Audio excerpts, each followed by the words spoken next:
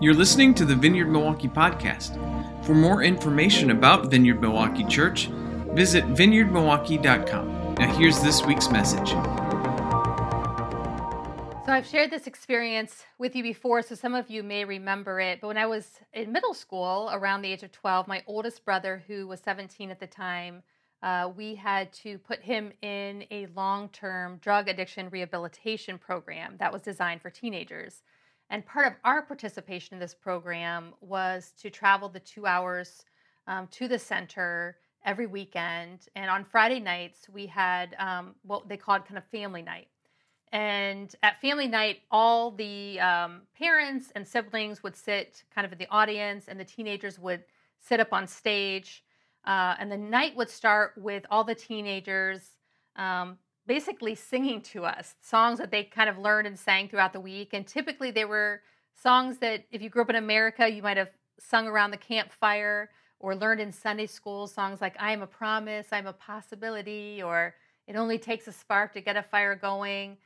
And so they would sing these songs, and then they would have a couple of the newcomers introduce themselves and share some of their experiences that brought them to this program. And then the mic would be passed to all the families. And when it was your turn, your family would stand up, and your son or daughter, or in my case, my brother, would stand up. And we'd kind of go down the line, and all of us would say whatever we wanted to our sibling or a child. And the only thing they could say back to us was, I love you, Mom. I love you, Dad. I love you, Rebecca. And then we would all sit down. The only exception to this rule is if your son or daughter made it to second phase. And second phase, after they'd been in the program for several weeks, maybe even months, if they had been working the program, they would have graduated this thing called second phase, where they would have earned the opportunity to come home for the weekends with lots of restrictions, but they could come home and be with your family for the weekends and then be brought back on Monday to spend the week at the program. And I remember, I'll never forget actually, the night that my brother earned second phase, because when the mic came to our family, it was our turn to talk to our brother. We stood up, and then my brother stood up and just flew out of his seat and shouted, "Coming home!" And he came running to our family. And I remember the very first person he embraced was my father, and they just threw their arms around each other in this huge embrace. I remember seeing my father cry for the first time in my entire life. And my brother went down the line hugging each of us, and I was only 12, like I said, so he literally pulled me up off my feet into this embrace. And it was this really powerful moment where so much that had led up to that moment, so much of my brother's destructive behavior and all the grief and pain that we all experienced around that, suddenly in this moment, there was this experience of my brother remembering who he was, an experience of kind of this restored innocence, where he remembered that he was my mother and father's child, that he was my big brother. And I'll never forget that moment where my brother remembered who he was and that he was coming home. And I wonder if you've ever had an experience like that, where you feel like you almost forgot who you are. Maybe it was a season in your life that was maybe kind of dramatic and intense, like my brother's season that he was in. Or maybe this is actually how you feel right now. And maybe for you, it's not quite as dramatic as that, something like an addiction or, a big falling out in your life, but maybe it's through your job. Maybe you kind of forget who you are and you're owned by your boss or your corporation, or maybe just even the very people that you serve. Maybe you've kind of just become a slave to the world. Maybe you belong to the world and you work for its approval of you. And maybe during this pandemic, you feel kind of rather unanchored. I know I've talked to lots of people who feel almost like an orphan. They've kind of questioned, like, who are my people really? Who are my friends? Where do I belong? There's a lot of people, I don't know if you've noticed this, making really significant life changes during this pandemic. I know people who are uprooting and moving back home to be near family and other people who are uprooting and moving away from family. I know people who are separating. I know people who are making huge career changes or starting new businesses or some kind of creative venture. And it seems like there's sort of this collective quest for meaning and purpose and identity. You know, there's a story recorded in the Bible that Jesus tells about a young man who found himself in a similar situation to my brother, where he too forgot who he was and goes searching for this sense of purpose and meaning and identity in the world. And he too has this kind of dramatic homecoming where he remembers who he is by remembering whose he is. But in this story, the ending has a bit of a twist. Instead of the boy like my brother who jumps up and comes running toward his father and back home to his family, in this story, the father jumps up and comes running toward the son. You might be familiar with this story. It's commonly known as the prodigal son or the return of the prodigal son, but let's read it together. It's found in Luke chapter 15, verses 11 through 32. It says, Jesus continued, "There was a man who had 2 sons. The younger one said to his father, 'Father, give me my share of the estate.' So he divided his property between them. Not long after that, the younger son got together all he had, set out for a distant country, and there squandered his wealth in wild living. After he had spent everything, there was a severe famine in that whole country, and he began to be in need. So he went and hired himself out to a citizen of that country who sent him to his fields to feed pigs. He longed to fill his stomach with the pods that the pigs were eating, but no one gave him anything. When he came to his senses, he said, 'How many of my father's hired servants have food to spare, and here I am starving to death? I will set out and go back to my father and say to him, Father, I have sinned against heaven and against you. I am no longer worthy to be called your son.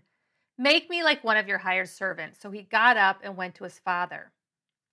But while he was still a long way off, his father saw him and was filled with compassion for him. He ran to his son, threw his arms around him, and kissed him. The son said to him, 'Father, I have sinned against heaven and against you. I am no longer worthy to be called your son.' But the father said to his servants, 'Quick, bring the best robe and put it on him. Put a ring on his finger and sandals on his feet. Bring the fattened calf and kill it. Let's have a feast and celebrate.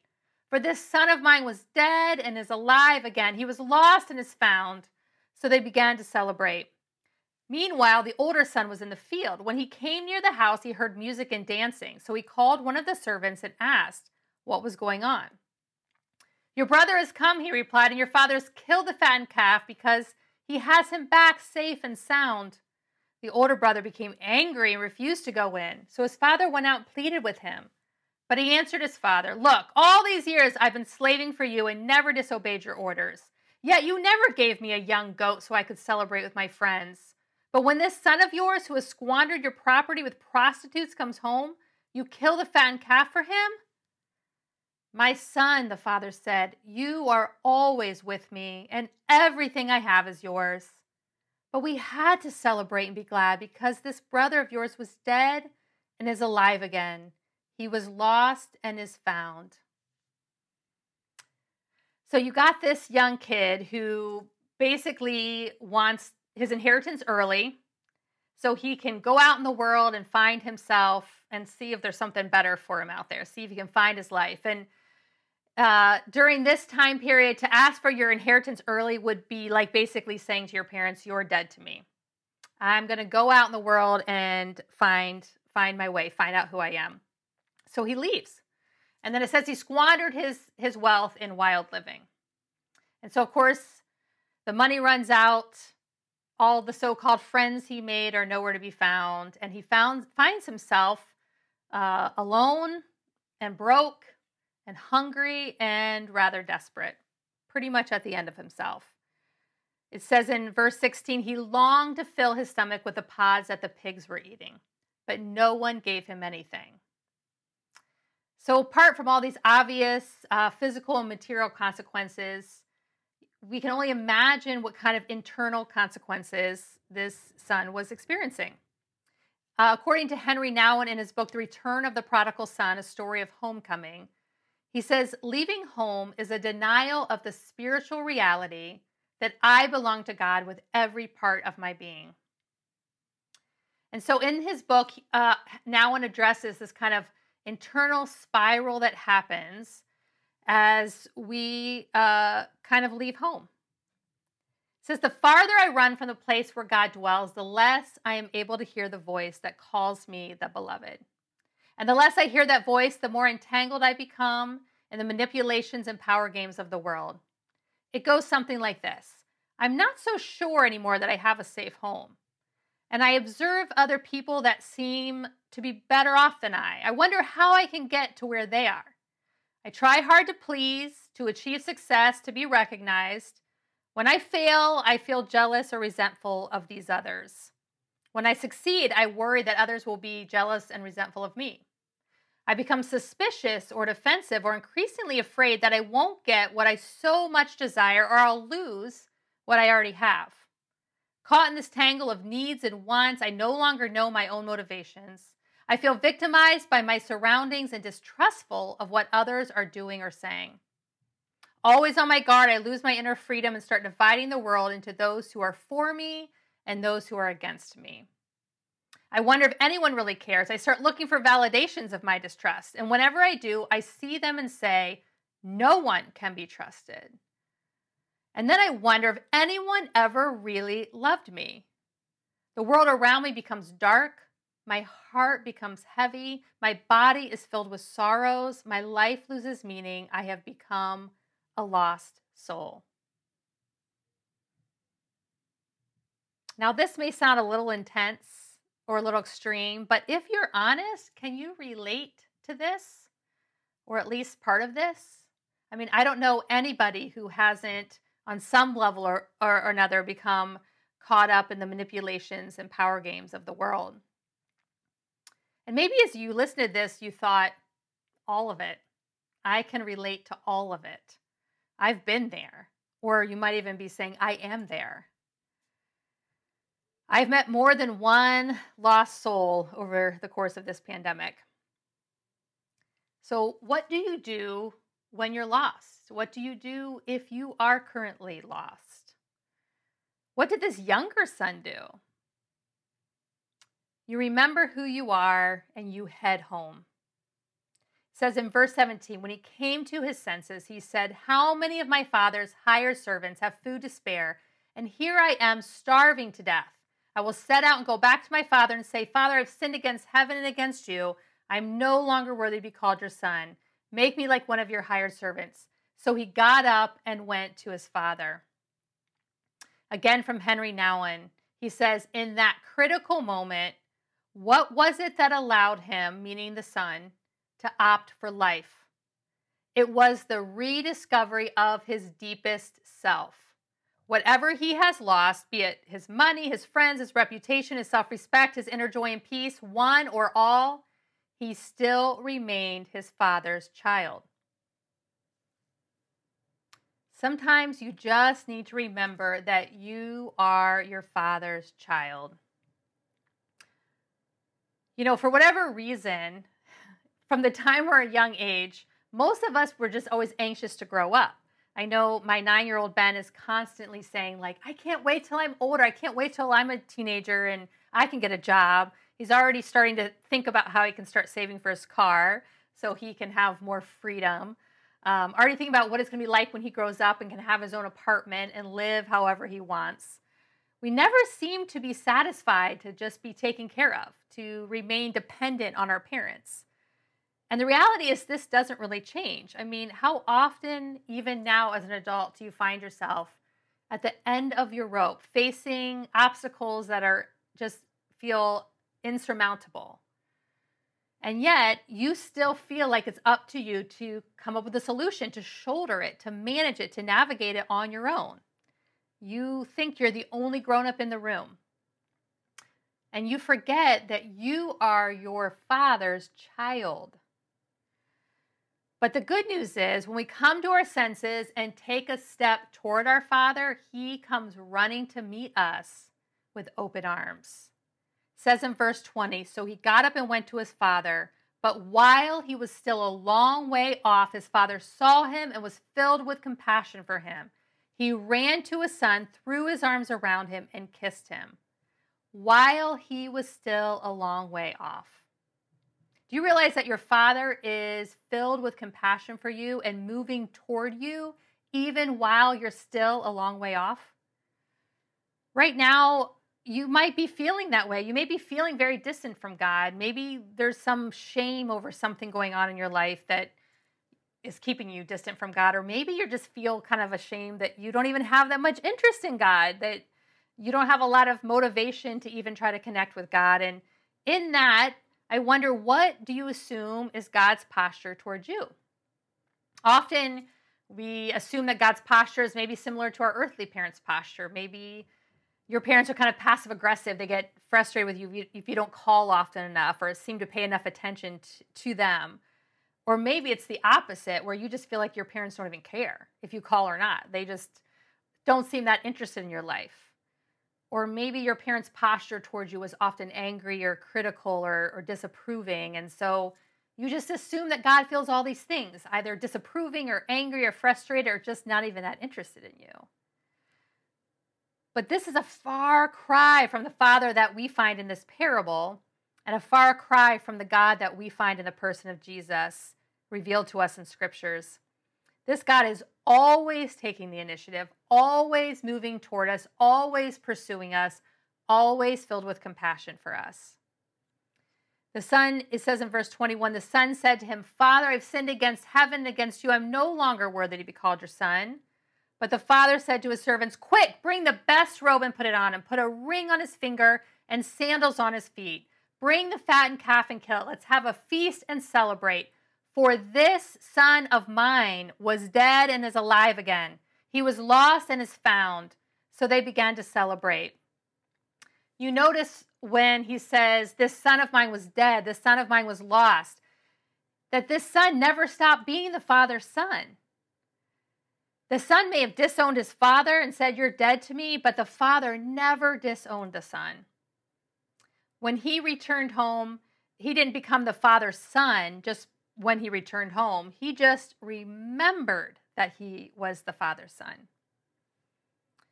And not only was his identity in this moment restored and his value and his worth reinstated, but the father's heart was full of joy. The father says, let's have a feast and celebrate. And I wondered, do you ever stop and think that when you turn and walk toward God, that his heart is filled with joy? That you give him cause to celebrate? I remember the first time that this reality, that I really believed it, that I even came to really understand this reality that God makes himself vulnerable to us, that we can actually affect the heart of God. I was just sitting one day in my living room and just kind of having a time with God in his presence and just reading through scripture. And it was one of those times where you're just kind of passively reading through scripture and suddenly the scripture just swells and is alive and the Holy Spirit just grips your heart. And that's what happened to me. I was reading through Song of Songs, and there's a verse in chapter 4, verse 9. It says, you have captured my heart, my sister, my bride. You've captured my heart. Some translations say you've stolen my heart. And right in that moment, the realization that I have captured God's heart, that I've stolen his heart, became real.